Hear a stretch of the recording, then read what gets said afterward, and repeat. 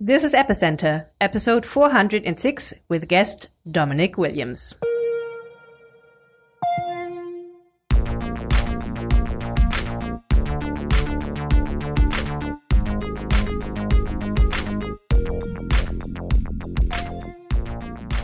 Welcome to Epicenter, the podcast where we interview crypto founders, builders, and thought leaders.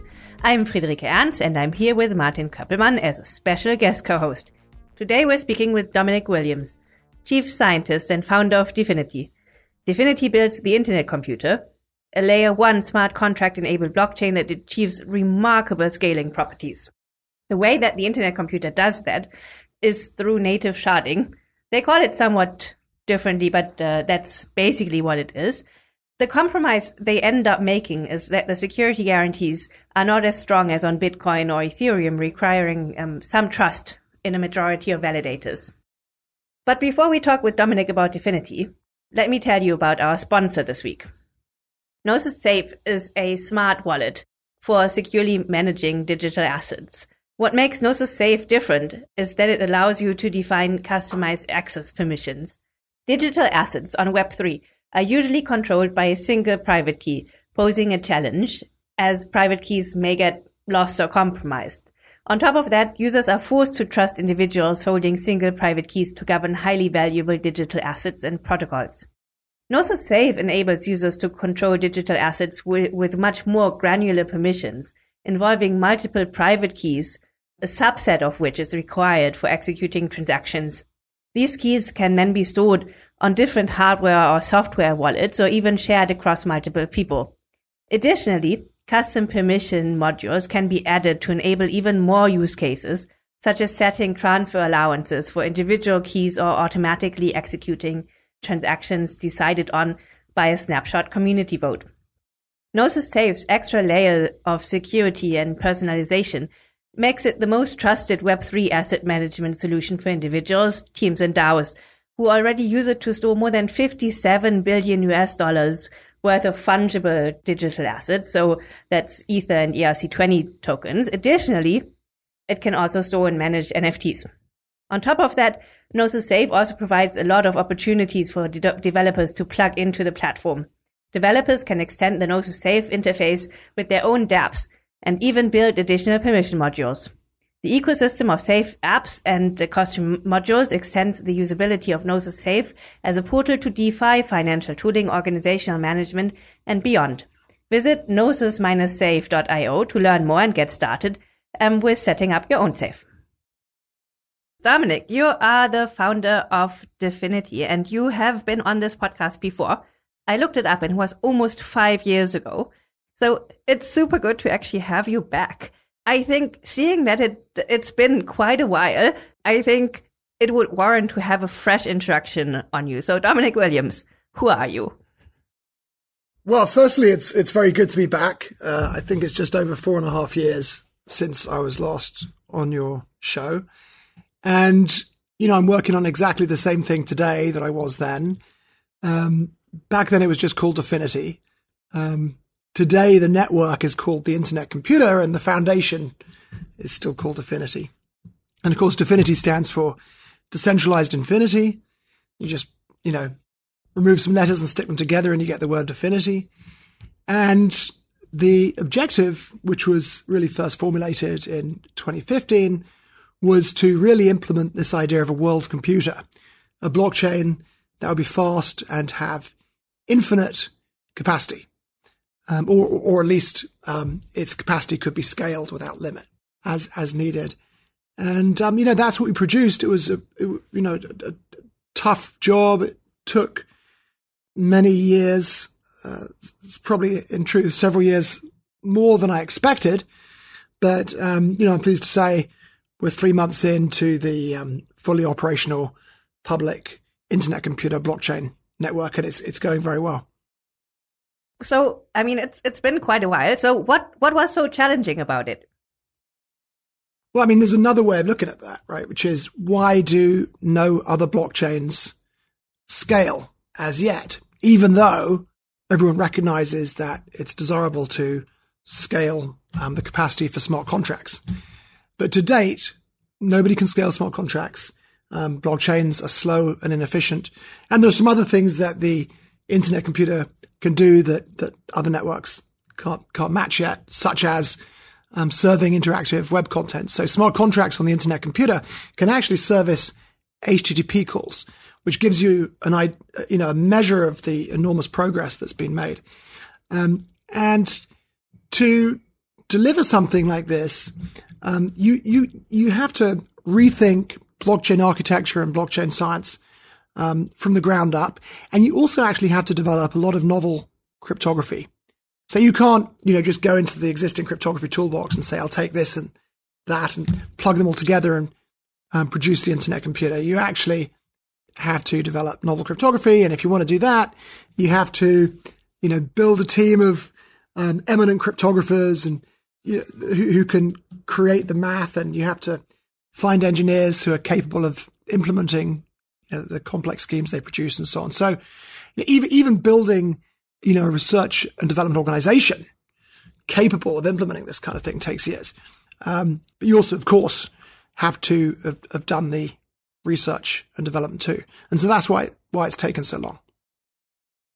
So maybe let's talk about what Dfinity set out to do. So let's talk about what you mean when you say internet computer, and what's wrong with the internet as it is, and what's wrong with Web3. Well, it's not that there's anything wrong with it. It's just that, we believe there's a lot more potential that blockchain can unlock. So I believe in this thing called blockchain singularity. And, I guess I sort of started out on this path back in 2014, when I heard the expression world computer from Ethereum folks. And wow, wouldn't it be fantastic if there really was a world computer and everyone could build everything on it? And, it inspired me a great deal. And then on top of that, I began to think very hard about the nature of smart contracts. And I came to the conclusion that smart contracts are, in fact, a very new, very novel, and massively superior form of software. And I realized that, given the advantages of smart contracts, if you could remove the limitations of their implementations at the time and today outside of the internet computer, then eventually everything would be rebuilt and reimagined using smart contracts and run entirely from a blockchain.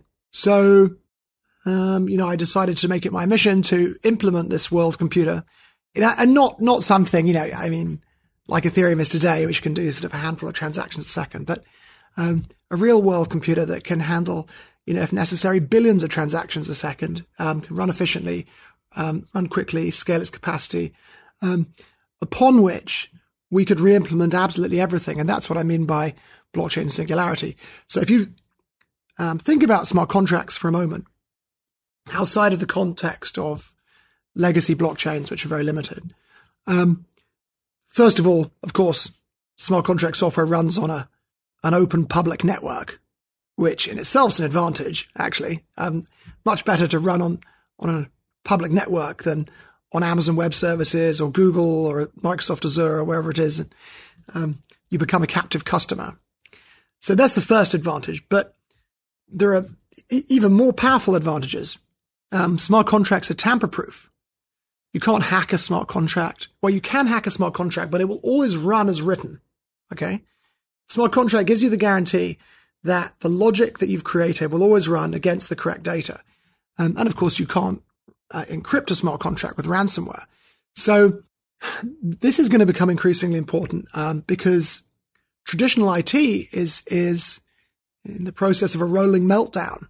You can't make it secure, and we've seen problems. For example, in recent months, the Colonial Pipeline hack in America cut off the east coast of America, America's oil supply. The gas refineries ran dry, and there were these huge 1,000-car tailbacks with mothers with young children sitting in line trying to get some gas for their car. That was the result of, the pipeline companies' server machines being infected with ransomware and and encrypted, and eventually they were released after some weeks in exchange for a Bitcoin ransom. There was a SolarWinds hack. In that hack, pretty much worldwide, every imaginable form of confidential content was stolen and put in the hands of hackers on an absolutely vast scale. So there's this rolling meltdown in security, and it just gets worse and worse. And inevitably, the only way around that is to move to blockchain, where you can build with smart contracts, which are tamper-proof. Because traditional IT, whenever you build something, it always starts off completely insecure. You start off with a web server and a database and a this and a that. And then, you try and make it more secure by surrounding it by firewalls and having a security team. But that's the wrong way around. If you start off with insecure systems and you try and make them secure, sooner or later something will go wrong and the hacker will get in and encrypt all your systems with ransomware or steal your content. So tamper-proof, of course, smart contracts are unstoppable. I mean, the internet was designed to withstand a nuclear strike. The internet computer blockchain is also designed to withstand a nuclear strike. So that's a fantastic property. The other one people miss, which I think is probably perhaps the biggest, is smart contracts are composable. So every smart contract can plug into every other smart contract, which creates immense network effects. And a smart contract is both static software and dynamic software. So smart contract, if you like, is static software like the word.exe file that you see on your C drive. But it's also the running Word program in which you're editing a document. It's both of these things simultaneously. And what that means is you can assemble running systems in the same way that you used to assemble static software.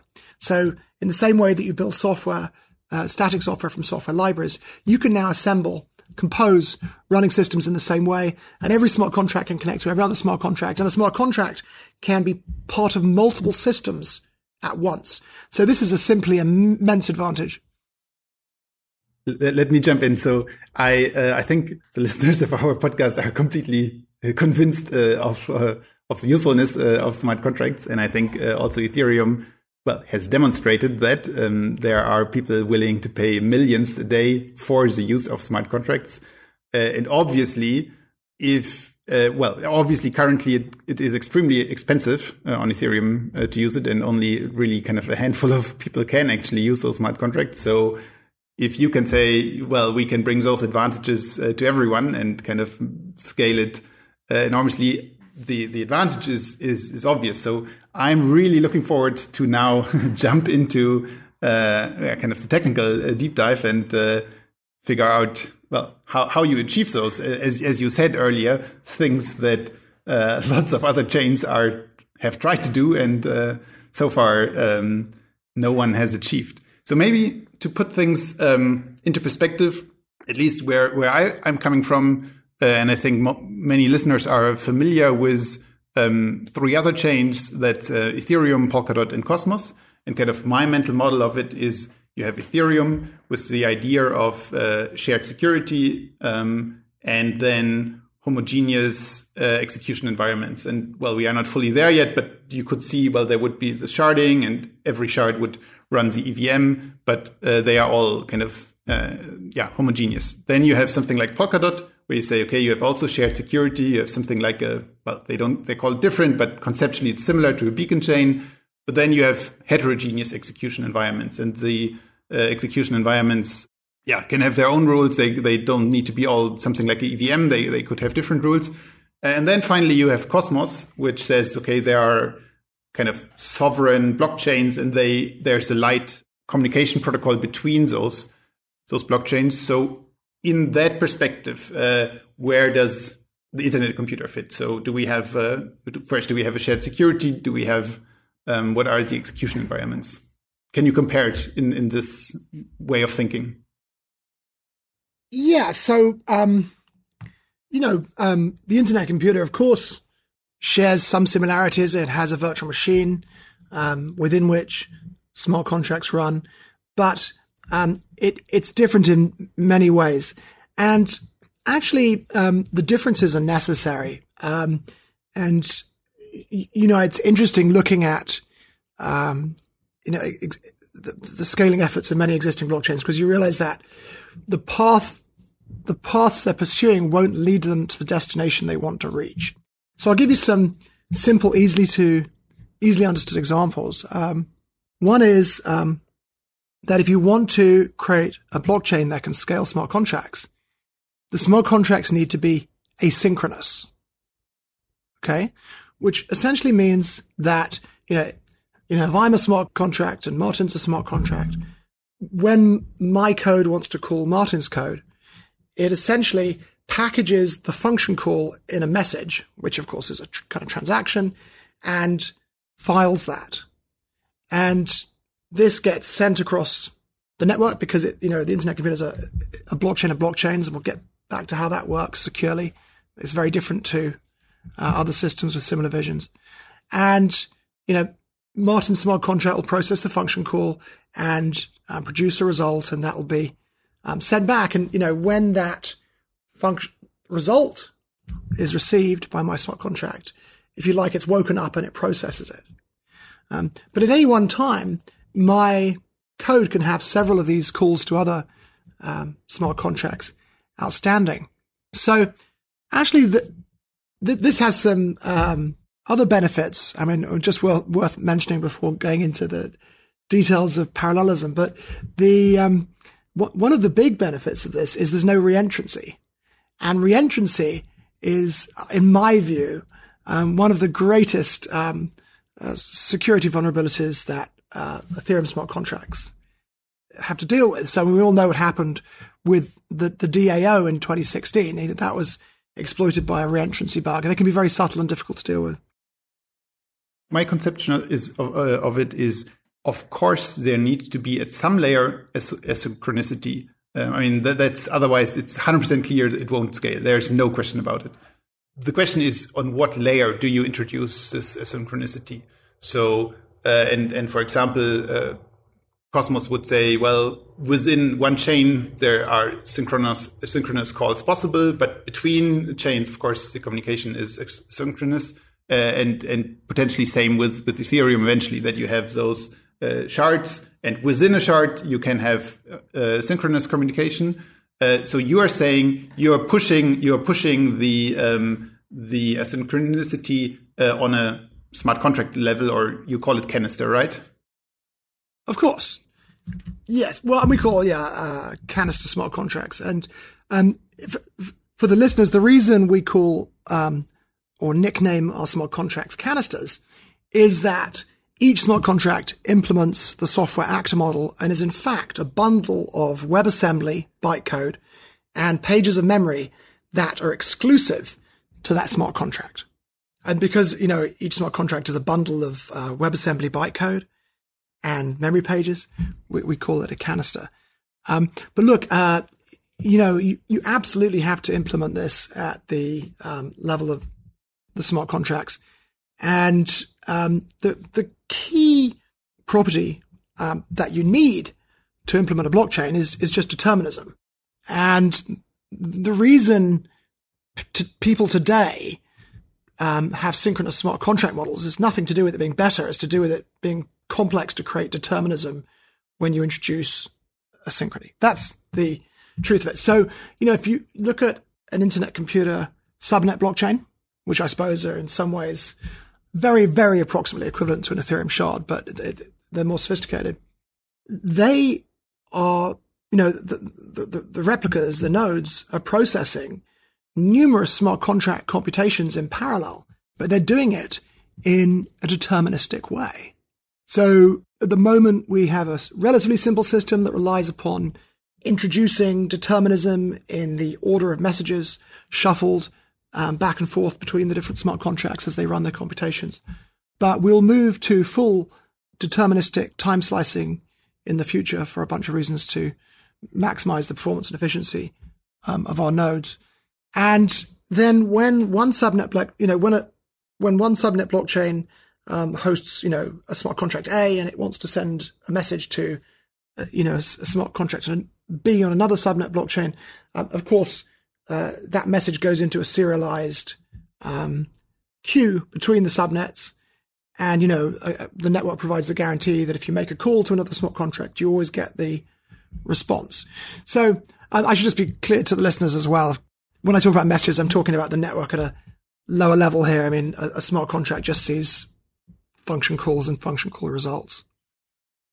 I think I only heard it between the lines, but maybe to make it explicit, it sounds like you're also, maybe that's a very useful thing, have a separation between contract execution and kind of a transaction ordering. So on some level, you mentioned there's a determinism achieved on a subnet that says kind of exactly what is the transaction ordering. I don't know how technical you want me to get, but there's a sort of each, node replica, or, in old style speak, client software, is implemented in 4 layers. At the bottom, there's P2P. Then there's a sort of stateless protocol layer. We call it the consensus layer, but it actually does lots of different protocols. Then there's a message routing layer. And then above the message routing layer, you've got the execution environment. That's where you'll find the WASM virtual machine and all of the other stuff that creates the execution environment.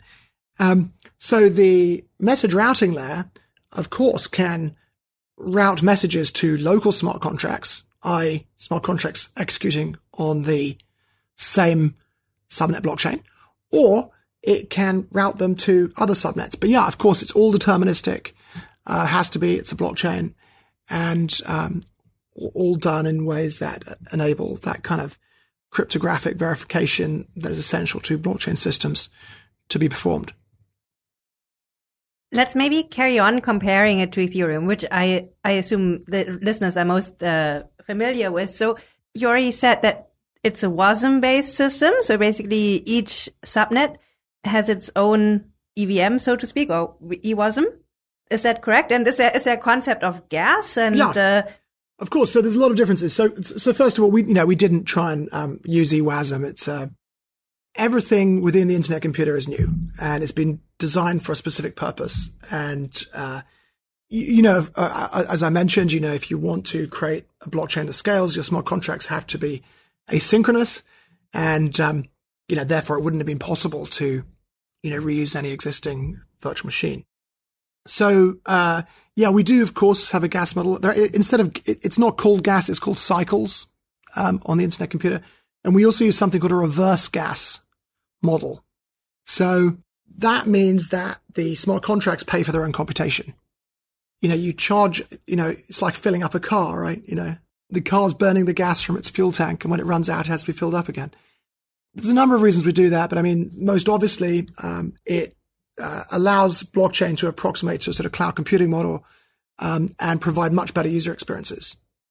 So, for instance, you could look at OpenChat. OpenChat is a chat system that runs entirely from the internet computer blockchain, which I think will give the listeners some measure of the differences here, right? So, OpenChat is implemented using smart contracts. These smart contracts are efficient enough and run fast enough that they can actually move chat messages around.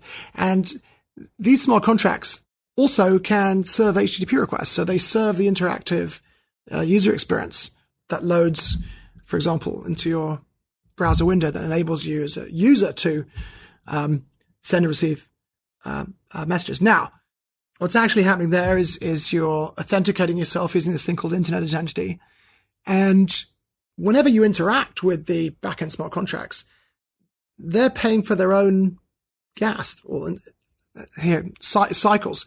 And can you imagine if you were forced to use MetaMask? I mean, every time you wanted to send a transaction, a chat message is a transaction, right? So every time you want to send a chat message, you'd have to sort of configure the signature and say how much gas you want to send with it. It just wouldn't work. It just doesn't work. So it doesn't work.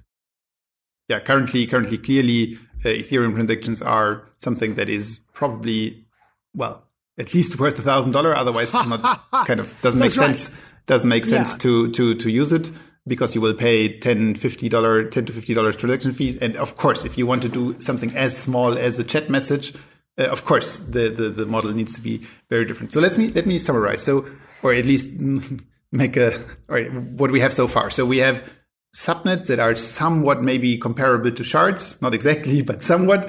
Then they run on WASM. They have canisters that are kind of similar to smart contracts, but already on that level, we have the, as Chris Indeed. So what is above? So I guess there needs to be something that is holding the subnets together. And how does communication work on between subnets? Well, one of the most important, if not the most important innovation in the Internet computer is this thing called the chain key system. And that actually involves novel cryptography, and it's evolved from that original work that I used to talk about in 2015. I was using I remember BLS, very well, yeah, to generate random numbers. We just kept on burrowing down that, along that furrow, and it just became more and more advanced. And so let's just step back a moment and think about some of the other challenges that you see with existing legacy blockchain architectures like Ethereum, or proposed architectures like Ethereum 2.0. Or hub and spoke architectures like Polkadot. So, one of the issues, the Polkadot concept is that you have some central hub blockchain that charges toll fees. And then everyone else creates their own blockchain, a parachain, plugs it in to the hub blockchain, and it's made easy because they're all built on this thing called Substrate. And then they can send messages to each other, via the hub. And obviously, Gavin Wood sits there collecting the toll fees, basically, so obviously from my perspective, I'm very interested in this idea of a world computer. And, if you don't really want a hub and spoke architecture if you want to create a world computer, because you're going to create a bottleneck. Naturally, the hub is a bottleneck, right? So that's not a good way of going. And the same problem exists with Cosmos too. You don't want to have to, forward all traffic through a hub. Why does the same problem exist with the Cosmos? Because you can have with IBC enabled chains, you can just have chain to chain communication, right? You don't need beacon chain or. Yeah, I think it was at some point proposed that it would go through the hub, but maybe that's changing. Maybe not. I'm not up to date. Maybe they've tried. Maybe they've seen the error of their ways and they're trying to get rid of the central hub. I haven't been following those projects. But look, there's another problem as well, which is actually much worse than that. And it's that if everybody's creating their own blockchain, every blockchain will have a different trust model. So let's imagine, Friedrich, you're the Polkadot hub. I'm a parachain and Martin's a parachain, right? So then there's a smart contract on me that wants to send a message to the smart contract on Martin. So creates the message, sort of delivers it to you, Friedrich, the Polkadot hub, and I pay the toll fee. And then you take that message and you send it to Martin. And then hopefully Martin processes the message and sends it back to you, pays the fee, and then you forward it to me. Right now, there are a number of problems with this. The first is that it's no longer a blockchain. We've got 3 different trust zones here. There's my trust zone, which is based upon, whoever my, validators are and what my staking system is and so on. There's, Friedrich, you're the hub, and that's the second trust zone. And then Martin is the third trust zone. And it becomes very difficult to reason about things, So if the smart contract on me, wants to call a smart contract on Martin, well, somehow the designer of that's got to be aware that perhaps the hub might fail, or at least they have to understand what the mode of operation is for the hub. Can a message be delayed? And then, what about Martin? I don't know anything about his trust zone. Does Martin guarantee that the message that I sent to his smart contract will generate a response? So this gets very, very difficult. Not only that, of course, that it becomes very clunky for smart contract developers. If there's a smart contract on me and it wants to call a smart contract on Martin, it should be very simple. It should just be, I can create a define that says, define this contract with the address of Martin's contract. And I should just be able to go this contract.call function, right? And process the result. I personally very much see this argument for Cosmos. I think Ethereum and Polkadot are trying to kind of have a shared security model.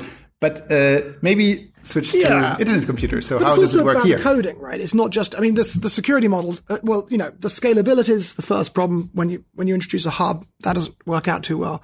The security becomes a mess because you've got all these different trust zones, and then of course, worst of all, developers are faced with trying to deal with all these complexities themselves and sending messages around the function calls. Also, again here, I think in my understanding, we have the two approaches with Ethereum that's trying to say, well, we always use the EVM and kind of have a shared, homogeneous execution environment. It seems like you also are going for a homogeneous execution environment, while in Polkadot they say, and of course there are also arguments, I would say, for that, to say, well, different applications need different, or might benefit from different, something like Martin, VMs. Yes, but look, I mean, going back to the advantages of smart contracts and what got me into this in the first place, the key advantage of smart contracts is they exist within a single seamless universe, and one smart contract can call another smart contract, and there's no concept of partitions and different trust zones. And that's why, despite the extraordinary limitations of the Ethereum blockchain today, it's been immensely successful because, people for the main create DeFi contracts and systems, and then anybody else can extend them and plug into them. And the network effects are just immense. And that's why, despite limitations, it's been so successful. It would be an absolute tragedy if we went forward with, Polkadot and Cosmos style models where we get rid of that great advantage of smart contracts, that they all exist within this single unified seamless blockchain environment. So it's very important to me that on the internet computer, there's no concept of different chains and hubs that you have to send messages through. And you can see, by the way, that this concept is embedded in these legacy blockchains because they've got synchronous smart contract models. Now, if you have, for example, Ethereum 2.0 with all these shards, and these shards are running synchronous smart contract calls, well, in the end, there's always going to have to be some kind of boilerplate that you use to send messages between shards. You break one of the most important properties of a blockchain, that the smart contracts exist within this seamless unified environment, and there's no concept of partitions. Everything's composable, everything cool, everything else. That's one of the most beautiful things that I ever saw. I've been coding for 40 years, and to remove that and abandon that property would be a tragedy. So let's get in how you are removing this, because, okay, so you have different subnets with canisters. So how does it work on internet computer? How does a smart contract or a canister call another smart contract or canister on another subnet? Yeah. So is it? Yeah. I mean, obviously the internet computer is a very complex thing, but at a high level, the network can very efficiently derive the location of a smart contract from its identity. Mm-hmm. Kind of its global position. Yeah, exactly. Yeah. Not shard, but subnet it's on. So basically the position of each canister is known to each other canister in whatever subnet? No, of course not. No, the canisters are unaware of the subnets. Yeah, okay. The smart contracts unaware. That would be a terrible mistake. That's what's happening with these legacy or these sort of No, you don't want shards, and you don't want parachains, and you don't want hubs. Look, it's very simple. Like, if you're a smart contract and I'm a smart contract, I just call your functions. That's it. Right? There's no, there's no, the level of smart contract code, there's no concept of a hub or a parachain or a shard or anything like that. It's just a seamless universe for code. Does it mean that if I deploy a canister, I don't need to make an active decision on what subnet I go? Or it will just be determined by the system, or is it a conscious decision? Yeah. So that's a good question. And you don't know. That's correct. You don't have to decide where it goes. Complexities, of course, always happen around the edges, not where you have very specific requirements. So, if you were a company and you wanted to implement not a DeFi system, not tokenized social media, but an enterprise system, your enterprise system might be comprised of lots of smart contracts and that interact with each other. And it would run faster, of course, if all those smart contracts were on the same subnetwork. So we are introducing means that will allow people to hint their smart contracts with a service ID, and the network will tend, if it can, of course, because it can't guarantee it, if it can, it will collocate those smart contracts. But, that's just an optimization thing. Like, if you're building this great big enterprise system and out of hundreds of smart contracts, it's going to run better if they're all on the same subnetwork, or at least a lot of them are on the same subnetwork. So we're going to give people ways of achieving that, but it won't be, it doesn't exist at the level of the code. Like when you're writing a smart contract, you could move them apart and it would still continue working. Does that make sense? That makes sense, but maybe let me butt in here. So basically, what's the difference then between a transaction between two canisters that are on the same subnet and two canisters that are not on the same subnet? How do they differ? There's no difference. So why do you have the subnets, and how do you make it such that a canister can call another canister on a different subnet equally efficiently or nearly equally efficiently? Well, so there's a lot to this. So, I should probably just rewind a little bit to what a subnet is. A subnet is a blockchain. And, recall that the purpose of the internet computer is to achieve a blockchain singularity. So we want everything rebuilt and reimagined on blockchain. So it has to run very efficiently. So we actually use something called deterministic decentralization, which means that what we call node providers, people running these special node machines, identify themselves, and the governance system of the internet computer is called the network nervous system, essentially combines nodes to create new subnet blockchains, which add capacity. It combines nodes observing this decentralization hierarchy, which is, first of all, node provider, naturally. Let's say you created a subnet blockchain with 16 nodes, say. If all 16 nodes came from the same node provider and that node provider turned evil or went bankrupt, obviously the subnet would break. So that's no good. So the top of the decentralization hierarchy is the node provider. You want the nodes to come from different node providers. Second is data center. It's all very well, combining nodes from 16 independent node providers. But if all those nodes are in the same data center and the data center blows up, well, that's not much good either, right? So it goes node provider, data center, and then geography. Now, actually, we care a lot about this because there's something, for example, called an electromagnetic pulse. Sounds far-fetched, but it's not. There was one, I think, in 1875. It's called the Carrington event. You have to look it up on Wikipedia. You have to get the correct date, but it's around then. And it was created by a solar flare. And, in the hotspots where this thing, hit the Earth, it would wipe out data centers. In fact, it would cause an awful lot of damage to information technology generally. So you don't want all your data centers in the same geography. And by the way, I think it was, again, you can look this up, I think in 2009, a solar flare of a similar magnitude to the one that caused the Carrington event passed through Earth's orbit, and we missed it by 3 days. So, and there are other ways, electromagnetic pulses could be created. For example, you can detonate a nuclear bomb in the atmosphere and all kinds of things. So, and with climate change, you can introduce the infrastructure bill. Yeah, that's right. Exactly. Yes, that's right. All kinds of things can go wrong. So we want to make sure things are geographically dispersed. Or actually, this is the fourth one, Martin. It's jurisdiction. So you could say, well, I just want to, okay, independent node providers, independent data centers, and the data centers are all dispersed to the four corners of Europe. Well, guess what? These states are all member of the EU, and there's a possibility they could ban blockchain. So actually, you don't want to do that either. You want to make sure you've got some nodes from Amsterdam and Zurich and, Munich and Budapest, say, but you also want to include some nodes from places like Singapore and America. So you've got this hierarchy, node provider, data center, geography, jurisdiction. That's how nodes are combined. And by using deterministic decentralization, which does, of course, make the sacrifice that the people running these machines are identified. That's the sacrifice, that's the trade-off. The advantage, though, is that you can create much higher levels of security and resilience with much smaller numbers of nodes. And so first of all, these nodes, independent nodes, are combined to create these subnet blockchains. Now, as the internet computer grows, in a few years, you could see 100,000 subnets or something. How on earth, you couldn't and these subnets are talking to each other directly. There's just no way, of course, that each subnet could be aware of the data on the other subnets. Impossible.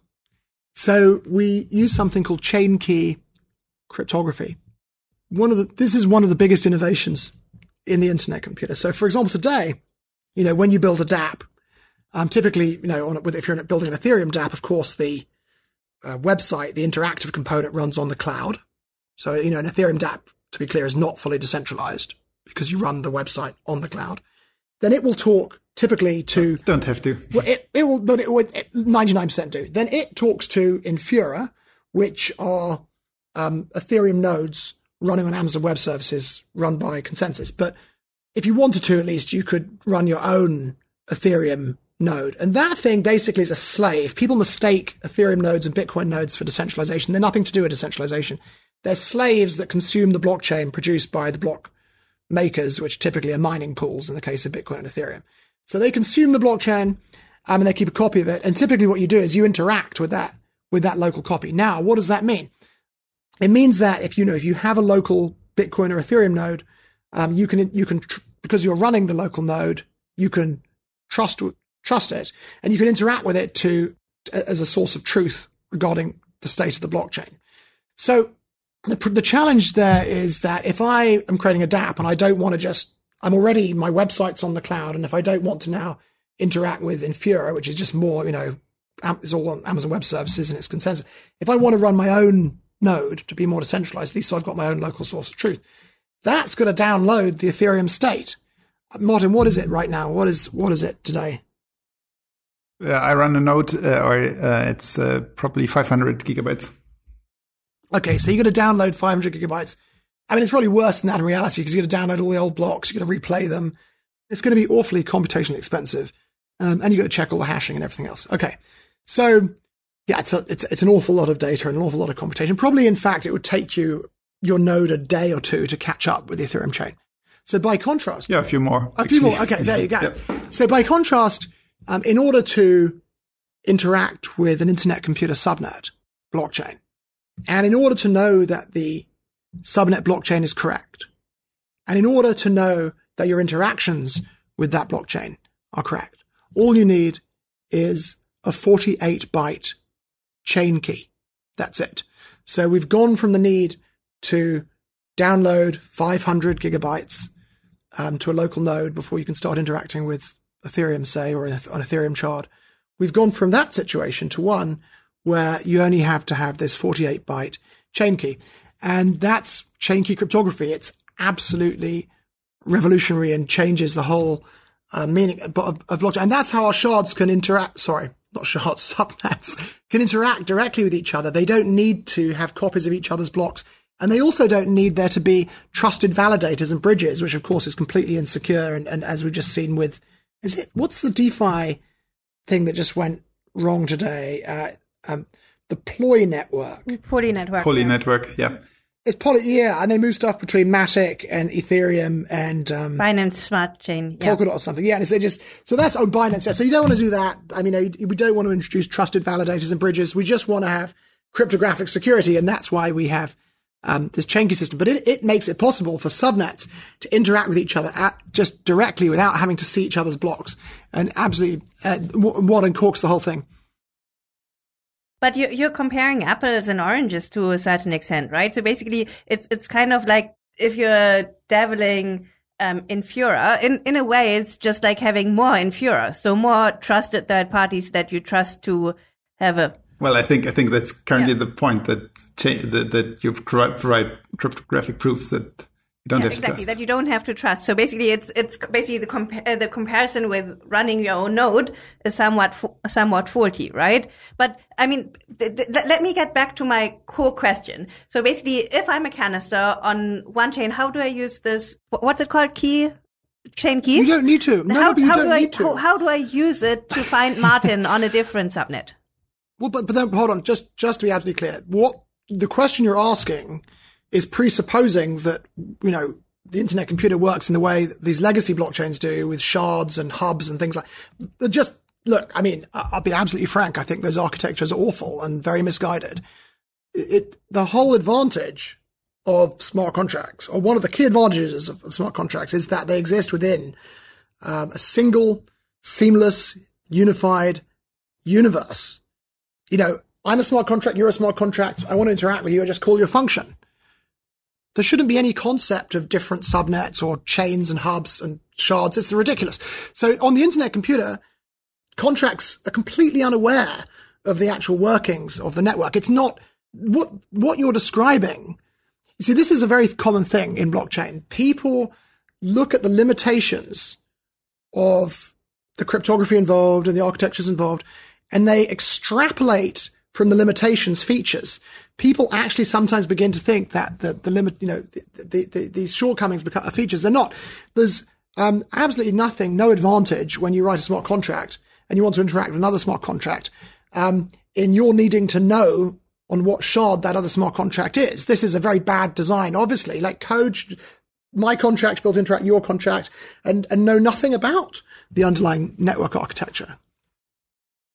Dominic, I have to say, it still sounds a little bit like magic, and I'm trying to kind of bring it to concepts I kind of understand, and I think it could be maybe similar. So what I do understand is that there are, for example, of course, what you describe is absolutely true. It takes, actually, it took me, I'm on my 5th day of currently syncing an Ethereum node and still syncing, and that's how it is currently.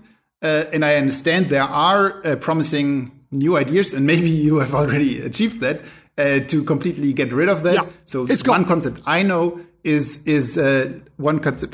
are zero knowledge proofs that you kind of make a proof that the state transition was correct, and you can maybe even do recursive zero knowledge proofs so that you in the end just have to kind of check the final proof, and that kind of gives you recursive or through recursion the idea that all previous state transitions are correct. So that is one concept. I could imagine how that works. Is that related to that, or well, I mean, do you say it's a key?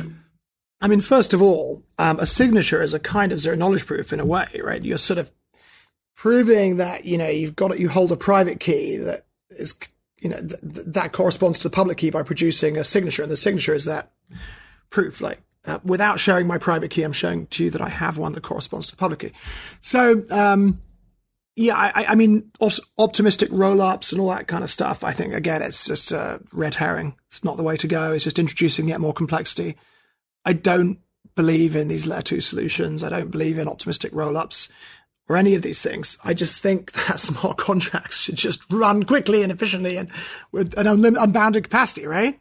Then maybe try to give us an idea of how this works. So you said I don't need to have my full node. I can immediately verify from very little data that all computation or kind of all state change was done. So how does it work? Well, at a high level. So, of course, it's all derived from threshold cryptography as usual. The project hasn't changed. It's just become more advanced. And, a subnet blockchain, recall, is composed, it runs on a set of nodes that are independent and have been assigned by the network nervous system, which is the kind of sort of governance system that runs within the internet computer's protocols. So, a subnet comprises of these nodes, and the nodes have identities. And when they're put together, they run a setup procedure in concert with the network nervous system. And their shared public key, their chain key, which is essentially a BLS threshold key, is added to this thing called the registry by the network nervous system. And that means that the chain, depending how it's configured, say a supermajority of the nodes in that chain can collaborate to sign something. So now, before moving on, of course, BLS is a standard, cryptography scheme that's very well known.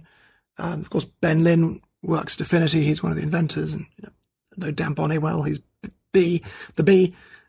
But, alone, it's not nearly sufficient to create the chain key system. So, blockchains have dynamic membership.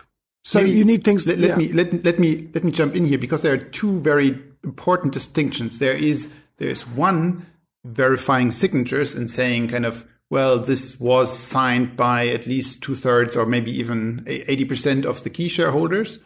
And that I can totally understand that can be, layered and so on. That's work, but that's different from giving you a guarantee. What you do if you run a full node on Ethereum, you are not just verifying the signatures or verifying the proof of work. If you would only do that, well, then it would actually be quite fast. What you are actually doing is you are doing all the computations yourself and verifying that the computations are correct. So ask directly, are you guaranteeing that the computations are correct, or are you guaranteeing that a specific threshold of signatures was reached? And that could mean that if 80% are compromised, they could sign a wrong state, because those are two different two different promises. Absolutely. So the first thing to people to remember is there's a thing called Byzantine fault tolerance. And sometimes in blockchain, we get, a little bit muddled because, there's a lot of jargon and woolly thinking. And look, you have to base systems like this on mathematics. And if you base things on mathematics and the designs on mathematics, you can verify and create, that your designs work correctly with mathematical proofs. So Byzantine fault tolerance, of course, refers to the model where you assume that some proportion of participants are faulty, and faulty means they can behave arbitrarily, and that's why they're called Byzantine. And they can also, that includes colluding to break the system. So, internet computer subnets are Byzantine fault tolerant. That is, based upon the mathematical assumptions. There is a chain of notarization, and so long as at any stage the subnet hasn't been taken over by faulty nodes, the notarization signature is sufficient to show that the blockchain is correct and your interactions with that blockchain are correct. So, of course, if a sufficient number of participants in the blockchain become faulty, they could produce. They could corrupt the blockchain, but that's true of any other blockchain, by the way. And same with validators and everything else. I think it's not. I would say if 99% of the Ethereum miners would be kind of malicious, they could still not trick my full node into accepting their block, because my full node Martin, would reject that's incorrect. So Ethereum Ethereum is controlled by three parties. There are three mining pools. There are three Ethereum mining pools that together. There are a few more, but hold on. There are three that together have over 51% between them. Over 51% of the hashing. Yes. Okay. And the important thing is that they, even if they collude, they cannot. Well, let's just get to trick that. my full node into that's not correct. So this is one of the biggest myths in blockchain that is. Okay, so this is another great example of what happens in blockchain. That people want to say, well, our networks are super decentralized, so look at all these nodes. Look, we've got 1,000 Bitcoin nodes running on Amazon Web Services and Infura or something. This is not decentralization, okay? If you're a miner and you control 51% of the hash rate, you can arbitrarily rewind the chain and rewrite it. And every single node will accept it. That's the way it works. That's just the way that's the way it works. So if you have 51%, yes, you can to some extent rewrite history. What you cannot do, and I think that is still a very important difference, is even if I have now 51%, I cannot kind of introduce a transaction where I, let's say, spend right, and that is a big difference. Yeah, that is a difference. Yeah, okay. So it seems sure. So let's address that. So you are right that a difference here is that if instead of just signing the state, everybody replays the transactions that created the state, while it is possible to double spend and arbitrarily recreate the state, at least in this completely recreated state, it won't be possible to, for example, steal my Bitcoin or Ether. That's very true. Now, that's true. We shouldn't be too pleased about that, though, because with something like a world computer, if the state is rewound and then rewritten, that's a catastrophe. So, in the case of Ethereum, if we reach one state and then those three parties that control Ethereum rewound it and rewrote it, while it's true that, nobody could steal my Ether, by signing a faulty state in which the balance had changed, my ether wouldn't be worth anything, because if you can rewind and rewrite the blockchain, it's such a catastrophe.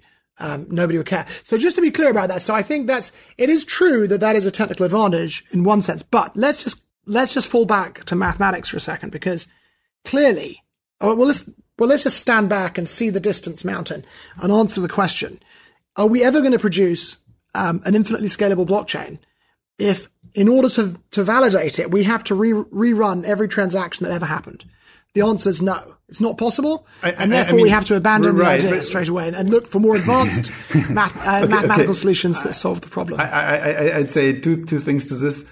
First of all, if I wouldn't if I would just run my full node and would just verify the signatures in a way and take the latest state and see, it has this proof of work, then it would actually also be much, much faster than it is today. So currently, really, this 5 days comes from re-executing. And you can argue whether that is necessary at all.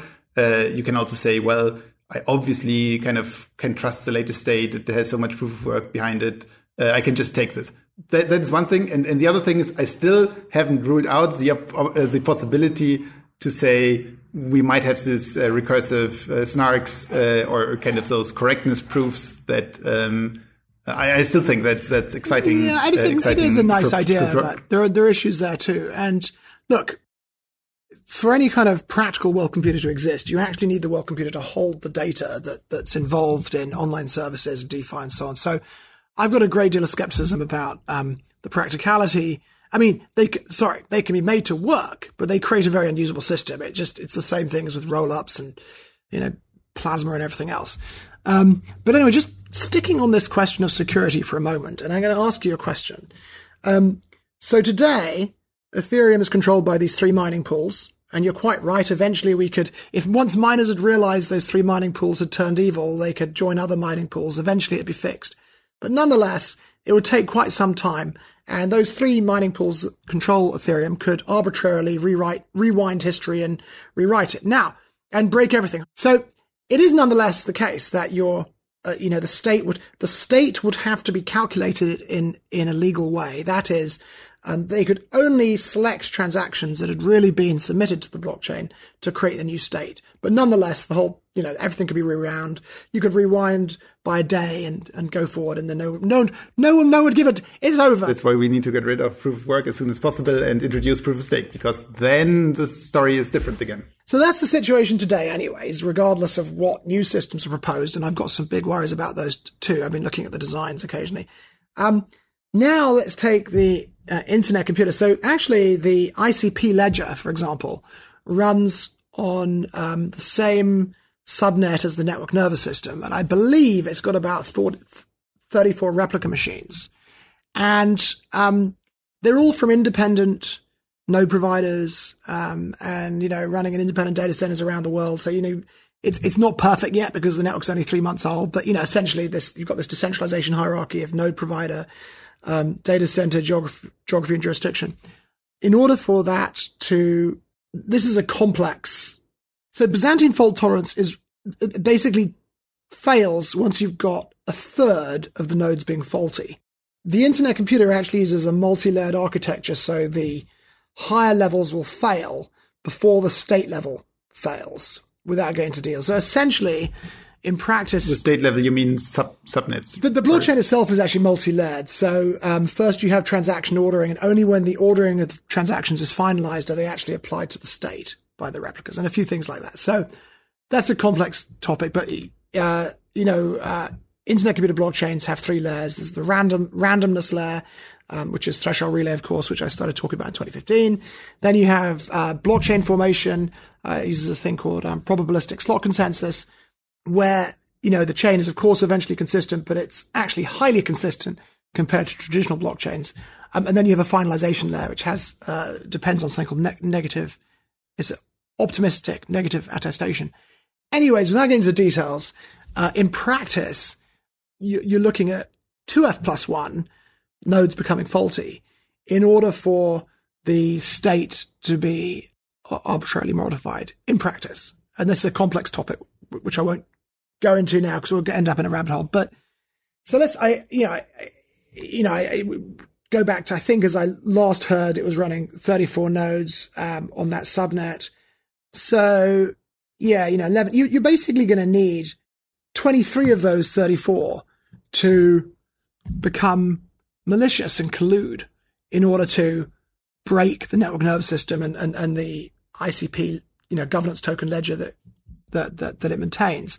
So, let's think about that. You've got these 34 independent nodes, run by, different node providers from different independent data centers, in different geographies and different jurisdictions. What's more likely that, whatever it was, 23 of these node providers are actually going to turn evil and collude to corrupt the state of the ICP ledger? Or that 3 Ethereum mining pools get hacked and rewind the chain and do some double spends. I mean, honestly, when you really get down to it, these arguments are just pretty straightforward. I mean, look, yeah, okay, we can have you can have 100,000 Ethereum nodes copying the blockchain that comes out of the block makers, i.e. the mining pools. It doesn't really change the security of the system. The flaw in the system is that just 3 mining pools have over 51% of the hash rate and they can arbitrarily rewrite the chain. Actually, in practice, it's much more secure doing it the way we've done it. In practice, once you look at the mathematics. I think no one's arguing for centralized mining pools, but maybe we've gone down a rabbit hole pretty deep. There's one more thing I would really like to understand about the internet computer, and that's the tokenomics. Okay. So basically, as you already said, the internet computer is a proof of stake model, and there's a token associated with it. And can you talk a little bit about what the token does and what I need the token for as a user and what the nodes need the token for and so on? Well, yeah, just make a quick correction. The internet computer is not a proof of stake system. So how are validators or nodes penalized if they misbehave? Well, let me just rewind to that. That occurs. There is slashing, but it's not a proof of stake system. Basically, it's a sort of hybrid between proof of work and proof of stake, and I'll come back to that. But just to be clear, I'm not a supporter of proof of stake systems as they exist today. They always reduce to layer 2 applications of big tech cloud services. So if people are upset about, 75% plus of Ethereum nodes running on Amazon Web Services today, one thing that we should all be very concerned about, because I'm a big supporter of Ethereum, is that when we move to Ethereum 2.0, we actually end up with, 95% plus of the validated nodes running on Amazon, which is obviously a single point of failure. It's much worse than the mining pools. Today, we've got 3 mining pools that can collude to control the Ethereum chain. Tomorrow, it could be Jeff Bezos. So, and that's actually the case today. If you look at, how things like Polkadot and Cardano and Avalanche, hosted, in practice, all the nodes are on cloud, running off cloud services like DigitalOcean and Amazon and, all the rest of it. So I don't like that. And there are also, major issues with, proof of stake with respect to scaling blockchain. So, and this is fairly easy to understand.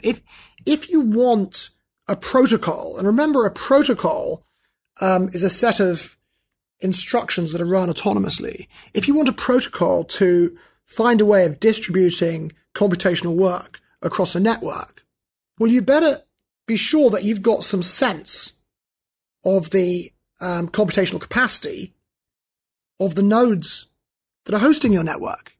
It's fairly trivial to see that if you don't know what the computational capacity of the nodes is, or you can't rely on it, it's going to be very difficult to distribute computational work. So, one of the problems with, proof of stake networks as articulated, as designed today is that, they're all running on these, oftentimes, virtual instances shared on these, on shared computers in Amazon Web Services data centers. You never really know what their capacity is. So the internet computer, obviously eschews, the cloud. We want nothing to do with it. We think a sovereign blockchain should run on its own hardware in independent data centers, and that's indeed how the internet computer works. But the node machines themselves are built to standard specifications. And this is nothing proprietary. I've heard, people say, oh, well, this is some kind of, we're selling the nodes. No, not, it's not the case at all. Of course not. There's been a generation 1 node spec and there's a generation 2 node spec and there'll be lots of others. The purpose is that people, create node machines that are compatible with each other so that when you create a subnet blockchain and that subnet blockchain is under load, some node machines don't fall behind because the internet computer relies on something called statistical deviance to detect faulty behavior. And of course, the protocol doesn't care why your node is deviating. It just knows that it's producing less blocks than the other node, for example. And this can result in it being slashed. So it's very important that, all these nodes are running on very similar hardware so that you don't fall behind when the network's under load.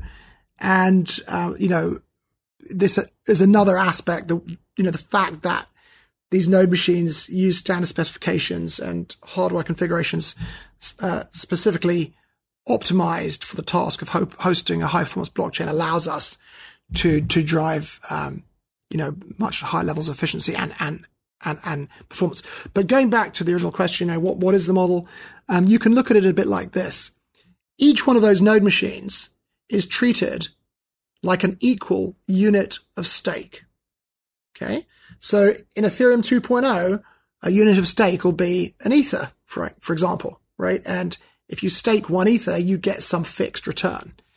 In the Internet Computer Network, if you like, the staking currency is the actual hardware device, the node machine.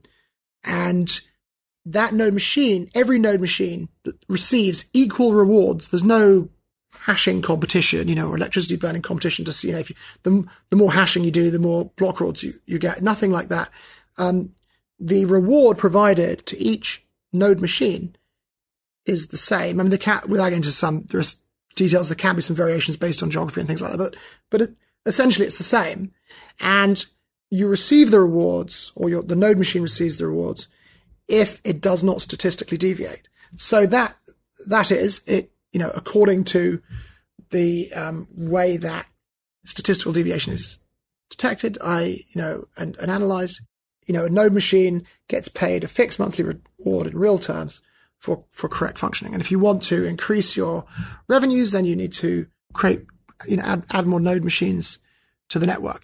So yeah, in that sense, it's a kind of funny thing. It's like, it's a bit like proof of stake where the unit of stake is a node machine. And just in the same way, 1 ether staked on Ethereum 2.0 gets a fixed staking reward. On the Internet Computer Network, 1 node machine gets a fixed reward. And on the other hand, this thing where the nodes are required not to statistically deviate or they can get slashed. Well, you could argue that's some kind of proof of correct processing. It's some kind of weird hybrid between proof of stake and proof of work. And then the network nervous system, of course, is more akin to proof of stake, but it doesn't have anything to do with consensus. That's the governance system that's built into the protocol. And you participate in that by getting ICP and staking them within the network nervous system to create voting neurons.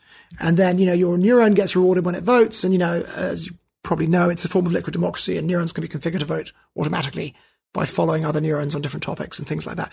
But the magic of the system, though, is that the protocol is sophisticated enough that it can upgrade the blockchain and the nodes without interrupting it. And this is actually extraordinarily complex because, I mentioned how these subnets all run a variety of threshold cryptography schemes derived from BLS. And I also mentioned that, things like, blockchains are, have dynamic membership, like nodes come and go, nodes fail, new nodes added. So there's all these things it does, like it has a non-interactive DKG, which is a huge achievement. It does key resharing. And all of this stuff works in synchrony with things called catch-up packages within the protocol that allows nodes to join and leave.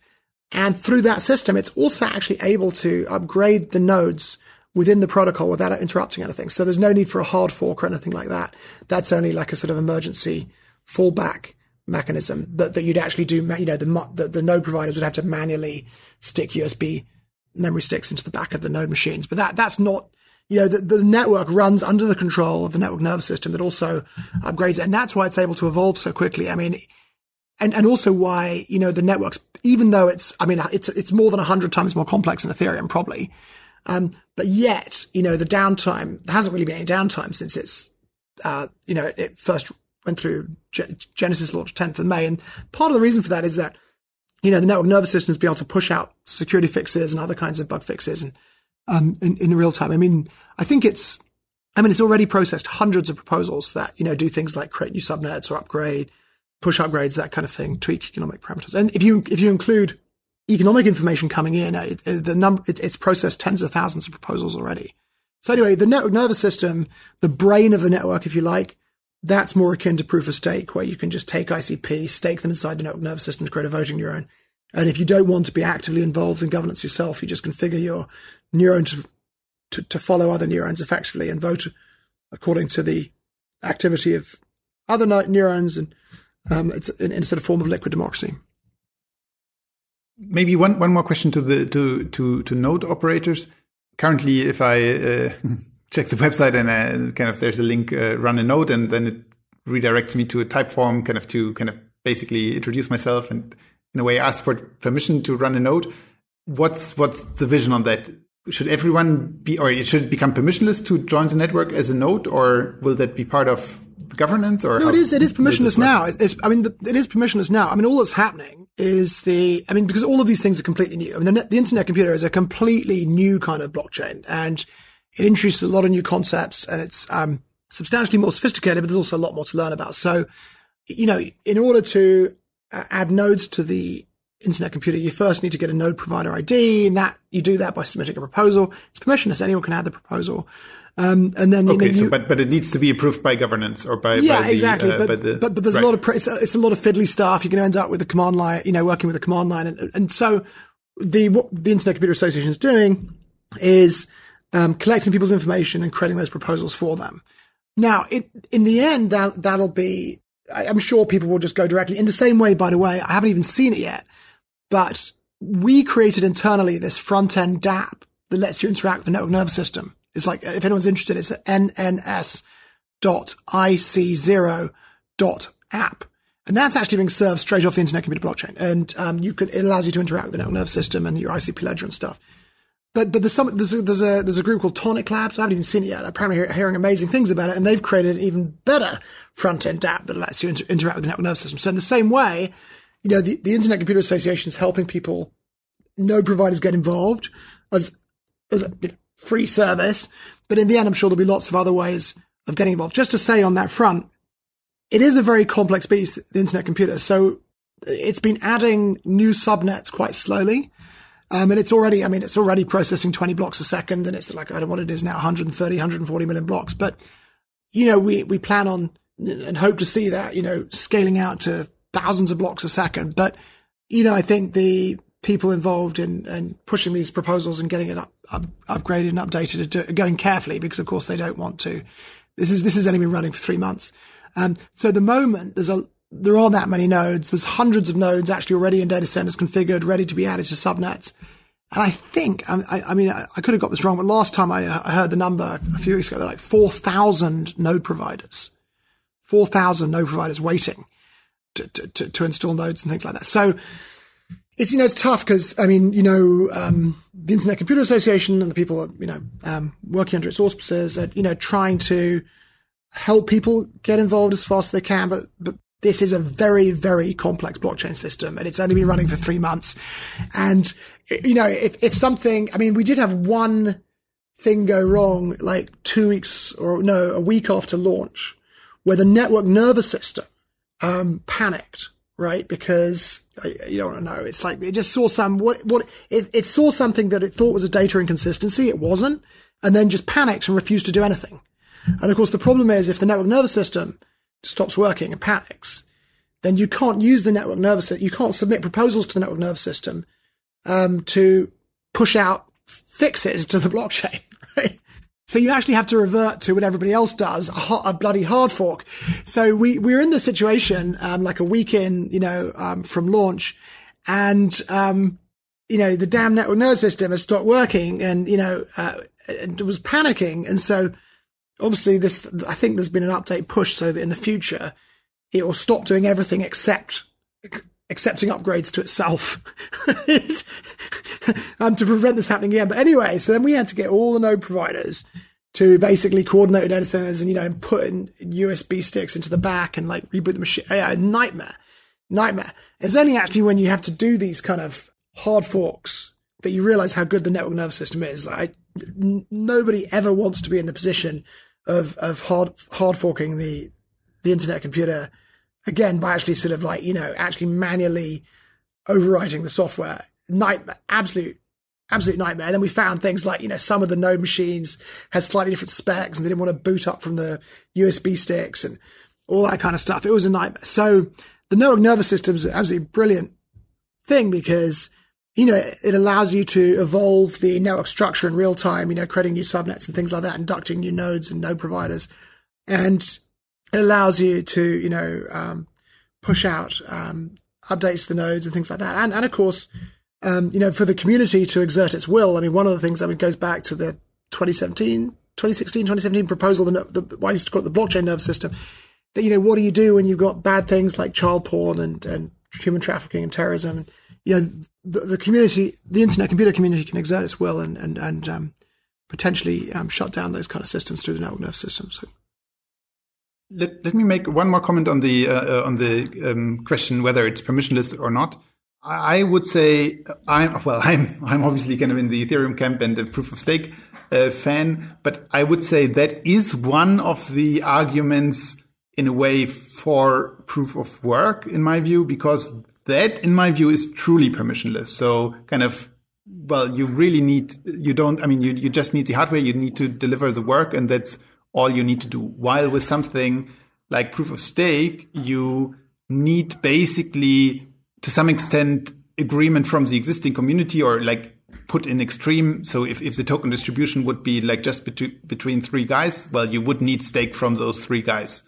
And I see it with Ethereum, I think it was a good thing that there was the pre-sale and then there were a few years of proof of work, which actually led to a wide token distribution. So now I think it's kind of fair to say Ethereum is now a permissionless system because somehow the Ether is so distributed that anyone can get 32 Ether.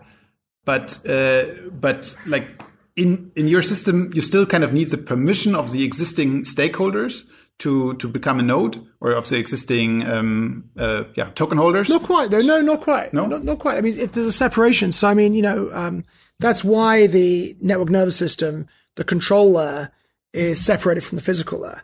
So, if you're to borrow the term miner, it's pretty straightforward. You get these, obviously you have to buy the node machines to the required spec from somewhere, but then you install them in a data center, plug them in to the internet and off you go.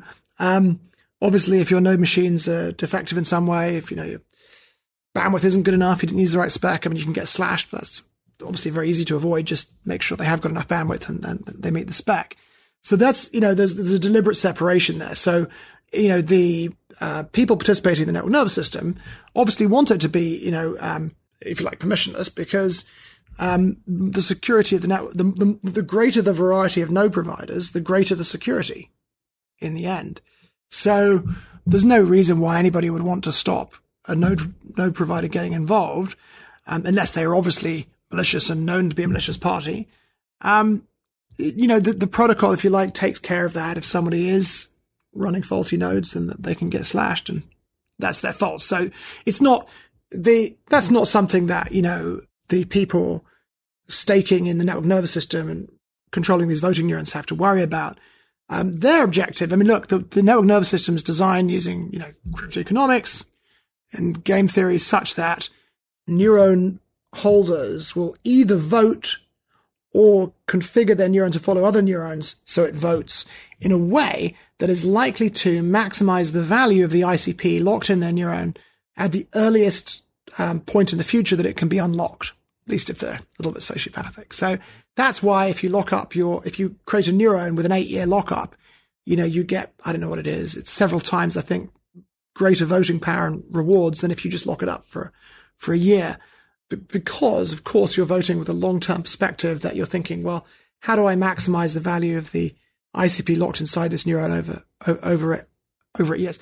And certainly, broad participation is something you're going to be seeking, because the greater the number of node providers, the harder it will be to attack the network.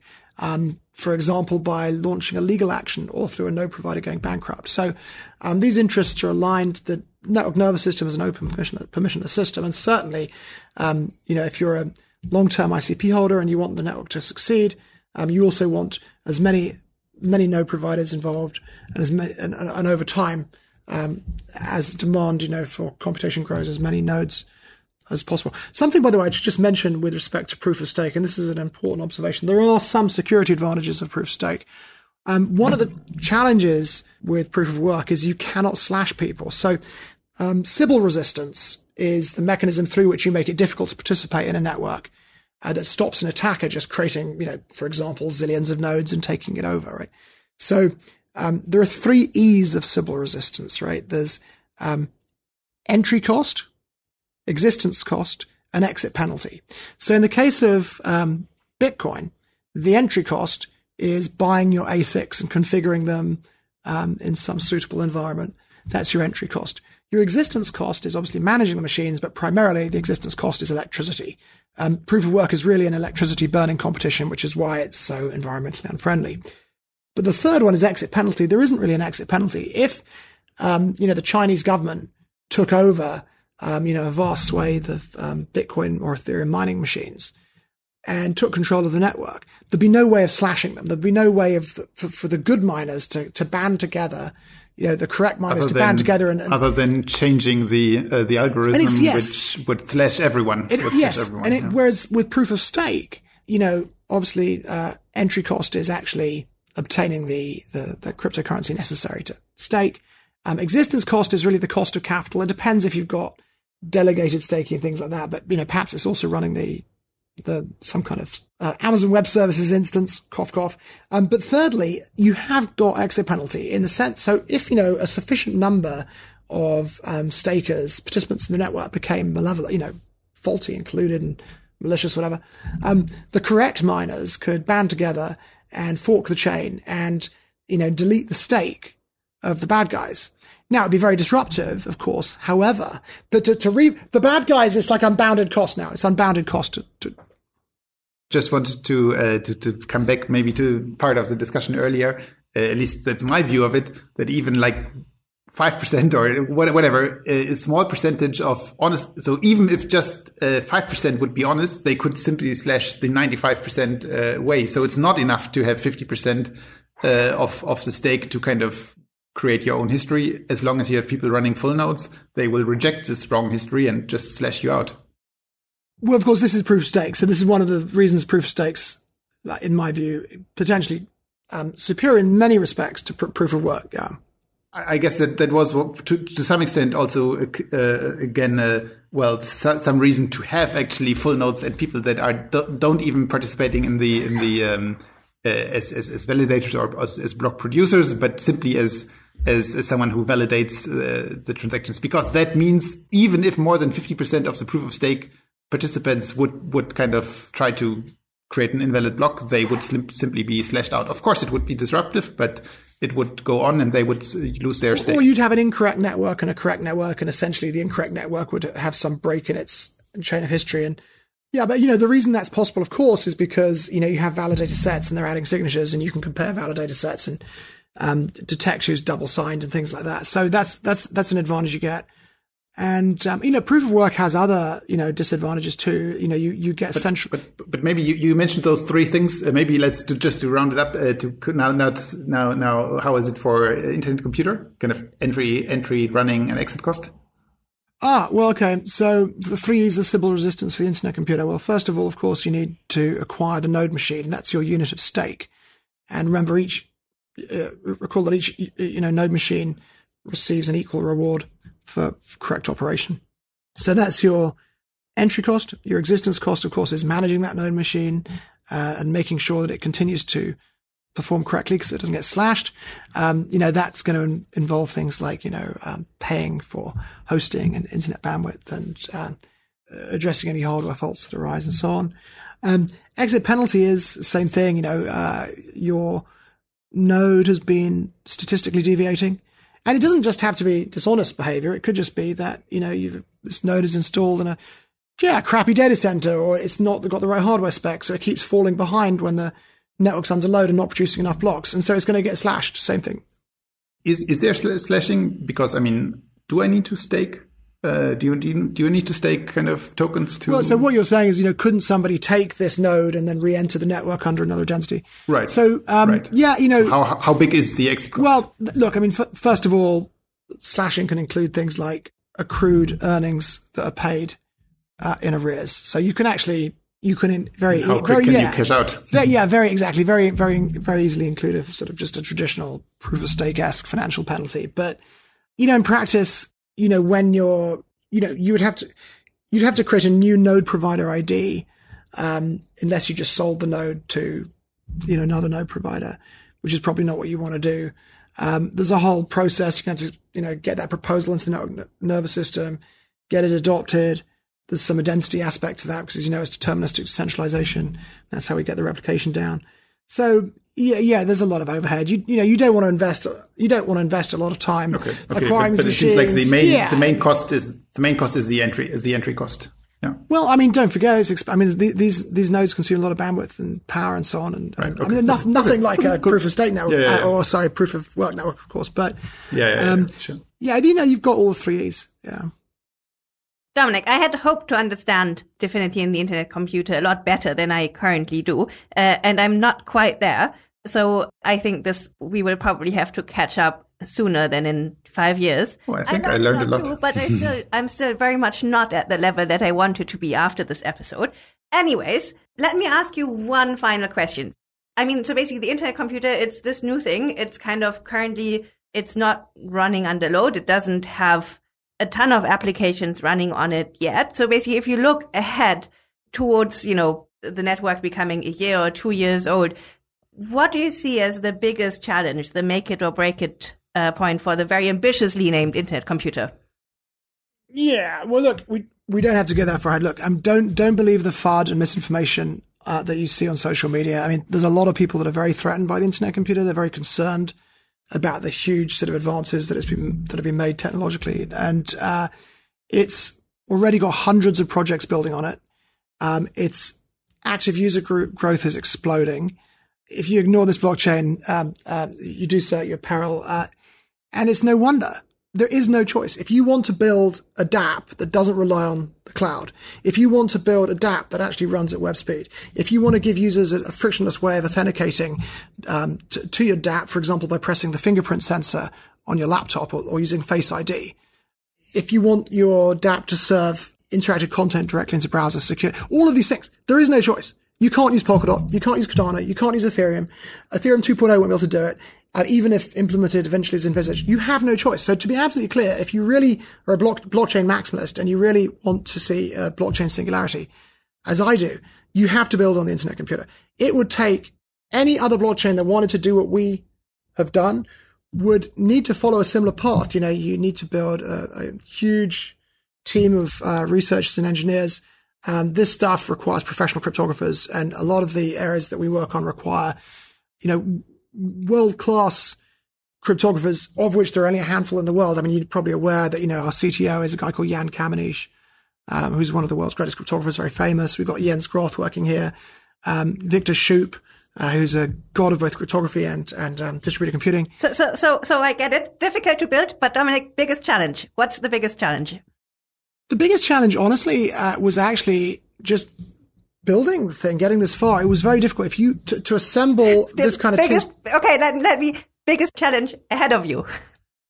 I think, look, blockchain's a very rough and tumble space, and we've already seen it. We launched the thing. The price went out of control. It had a fully diluted market cap of $300 billion at one point. Then it came down and it went down to some silly price. Now it's going back up. You've got people, trying to scam us with lawsuits and squeeze us. You've got all kinds of blockchain projects which have shills that are threatened, and they just sort of there's a tidal wave of misinformation and nonsense and FUD out there about the internet computer, none of which is true. So, but we're going to stay focused on our mission, which is blockchain singularity. We're going to keep on improving the technology as much as we can, and we're joined in this by lots of other parties now. For example, some of the most exciting things that are coming in the next few months, the service nervous system functionality. So you'll be able to take your DApp, something like OpenChat, and assign it to a service nervous system, which is basically just a form of network nervous system, right? Which has its own ledger of governance tokens. The way that'll work is that, let's say you created OpenChat, you'd press the button, a new service nervous system would be created. Control of OpenChat would be assigned to the service nervous system, so you can only upgrade, OpenChat through the service nervous system and so on in the future. You as a developer might get 25% of the governance tokens. The other 75% of the governance tokens will be auctioned off by the now autonomous Open Internet Service. And so essentially, the proceeds of the auction would be held within the service nervous system, and you got a fully autonomous system. So that's like ICO 2.0, 3.0, whatever you want to call it. That's coming soon. And that's one of the reasons you've got so many people, hundreds of developers building now dApps on the internet computer, because they know this is coming. It's one of the most important aspects of what we're doing. Then after that, and this is, I guess, between 4 to 6 months away, it's very complicated, is we are adapting chain key technology so that the internet computer smart contracts can directly interact with Bitcoin and Ethereum without bridges. And we know why bridges are rubbish. We discussed earlier on what happened with this DeFi network, and people have lost $600 million. So the internet chain key cryptography makes it possible for a smart contract on the internet computer to create a Bitcoin transaction. Right? To give you an idea of how this might work, let's say Martin has his own Bitcoin wallet, nothing to do with the internet computer. He has a Bitcoin wallet. There is a smart contract on the internet computer that implements a Bitcoin wallet. It maintains a Bitcoin balance on the Bitcoin blockchain.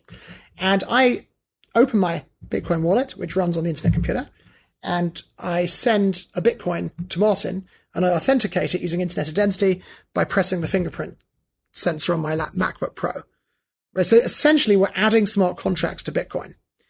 And this is being made possible by extending, building on existing chain key work with non-interactive DKGs and Kiwi sharing, but doing it for ECDSA threshold sharing. So essentially, the internet computer nodes will talk directly, no bridges, no validators, because we don't believe in that kind of stuff any more than we believe in cloud and so on. The internet computer nodes will talk directly to Bitcoin and Ethereum nodes and submit transactions to them, and they'll actually observe the blocks being produced by those networks. So first of all, we're going to add smart contracts to Bitcoin. Smart contracts on the internet computer will have be able to maintain their own Bitcoin balances and, send, receive, hold Bitcoin. Then we'll do the same for Ether, but we'll also, of course, add the possibility for two-way bidirectional calling between internet computer and Ethereum smart contracts. And we think this will be immense, absolutely immense. I mean, what is that? Almost coming up for $1 trillion of liquidity on Bitcoin. And all of a sudden, people will be able to build smart contracts with all of the advantages the internet computer provides. They can serve interactive user interfaces securely directly into the browser. Users can authenticate using, internet identity, which is in turn based on a kind of chain key technology, which means, Face ID, fingerprints, YubiKey, whatever you want to use.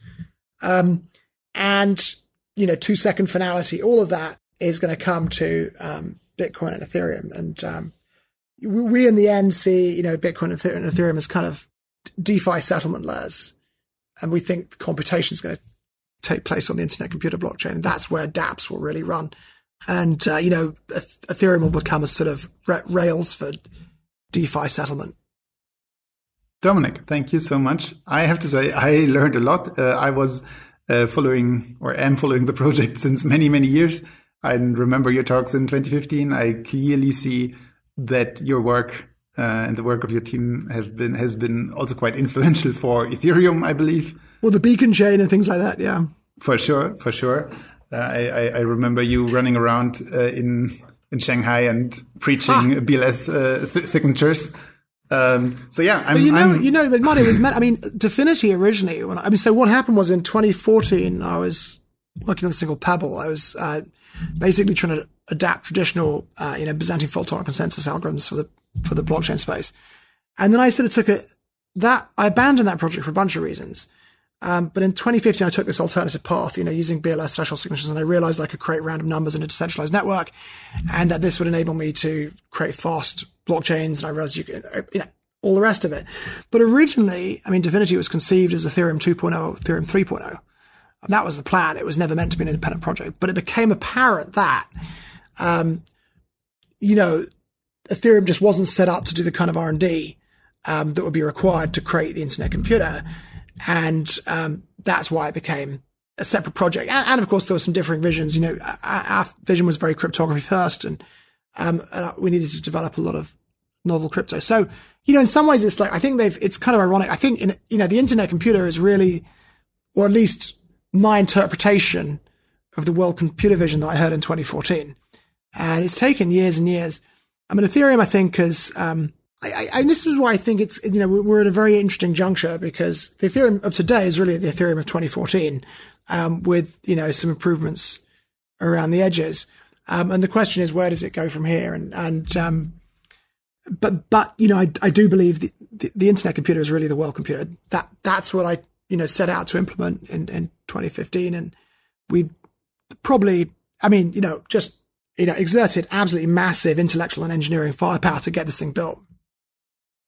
In my head, it does make sense to say, well, Ethereum is the world settlement layer. And of course, that's not where you do computations.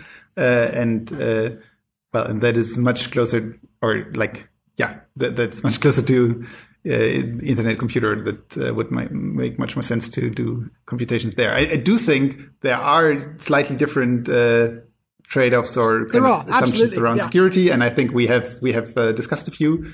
So to me, it became much clearer and kind of also clear how the two systems might complement each other. Well, that's right. And just finishing off with the the differences between chain key and traditional blockchains, where every single transaction is rerun to create the current state. Albeit there's still the danger the blockchain is rewound and rewritten, which is very bad. At least it's not possible for somebody to actually steal your balance of ether, right? So, if people are concerned about that, that's a very strong argument why, Ethereum can be a DeFi settlement layer, in my view. Albeit, of course, the internet computer is also designed to be secure, mathematically secure. Thank you so much. Pleasure. Thanks for having me. Good luck with the project. Yeah. Thank you, Dominic. I think we'll have to have you back sooner than in 5 years. But thank you so much for coming on again. Thank you. I love talking about blockchain. It's my favorite topic. So thanks a lot. Thank you for joining us on this week's episode. We release new episodes every week. You can find and subscribe to the show on iTunes, Spotify, YouTube, SoundCloud, or wherever you listen to podcasts. And if you have a Google Home or Alexa device, you can tell it to listen to the latest episode of the Epicenter podcast. Go to epicenter.tv/subscribe for a full list of places where you can watch and listen. And while you're there, be sure to sign up for the newsletter so you get new episodes in your inbox as they're released. If you want to interact with us, the guests, or other podcast listeners, you can follow us on Twitter. And please leave us a review on iTunes. It helps people find the show, and we're always happy to read them. So thanks so much, and we look forward to being back next week.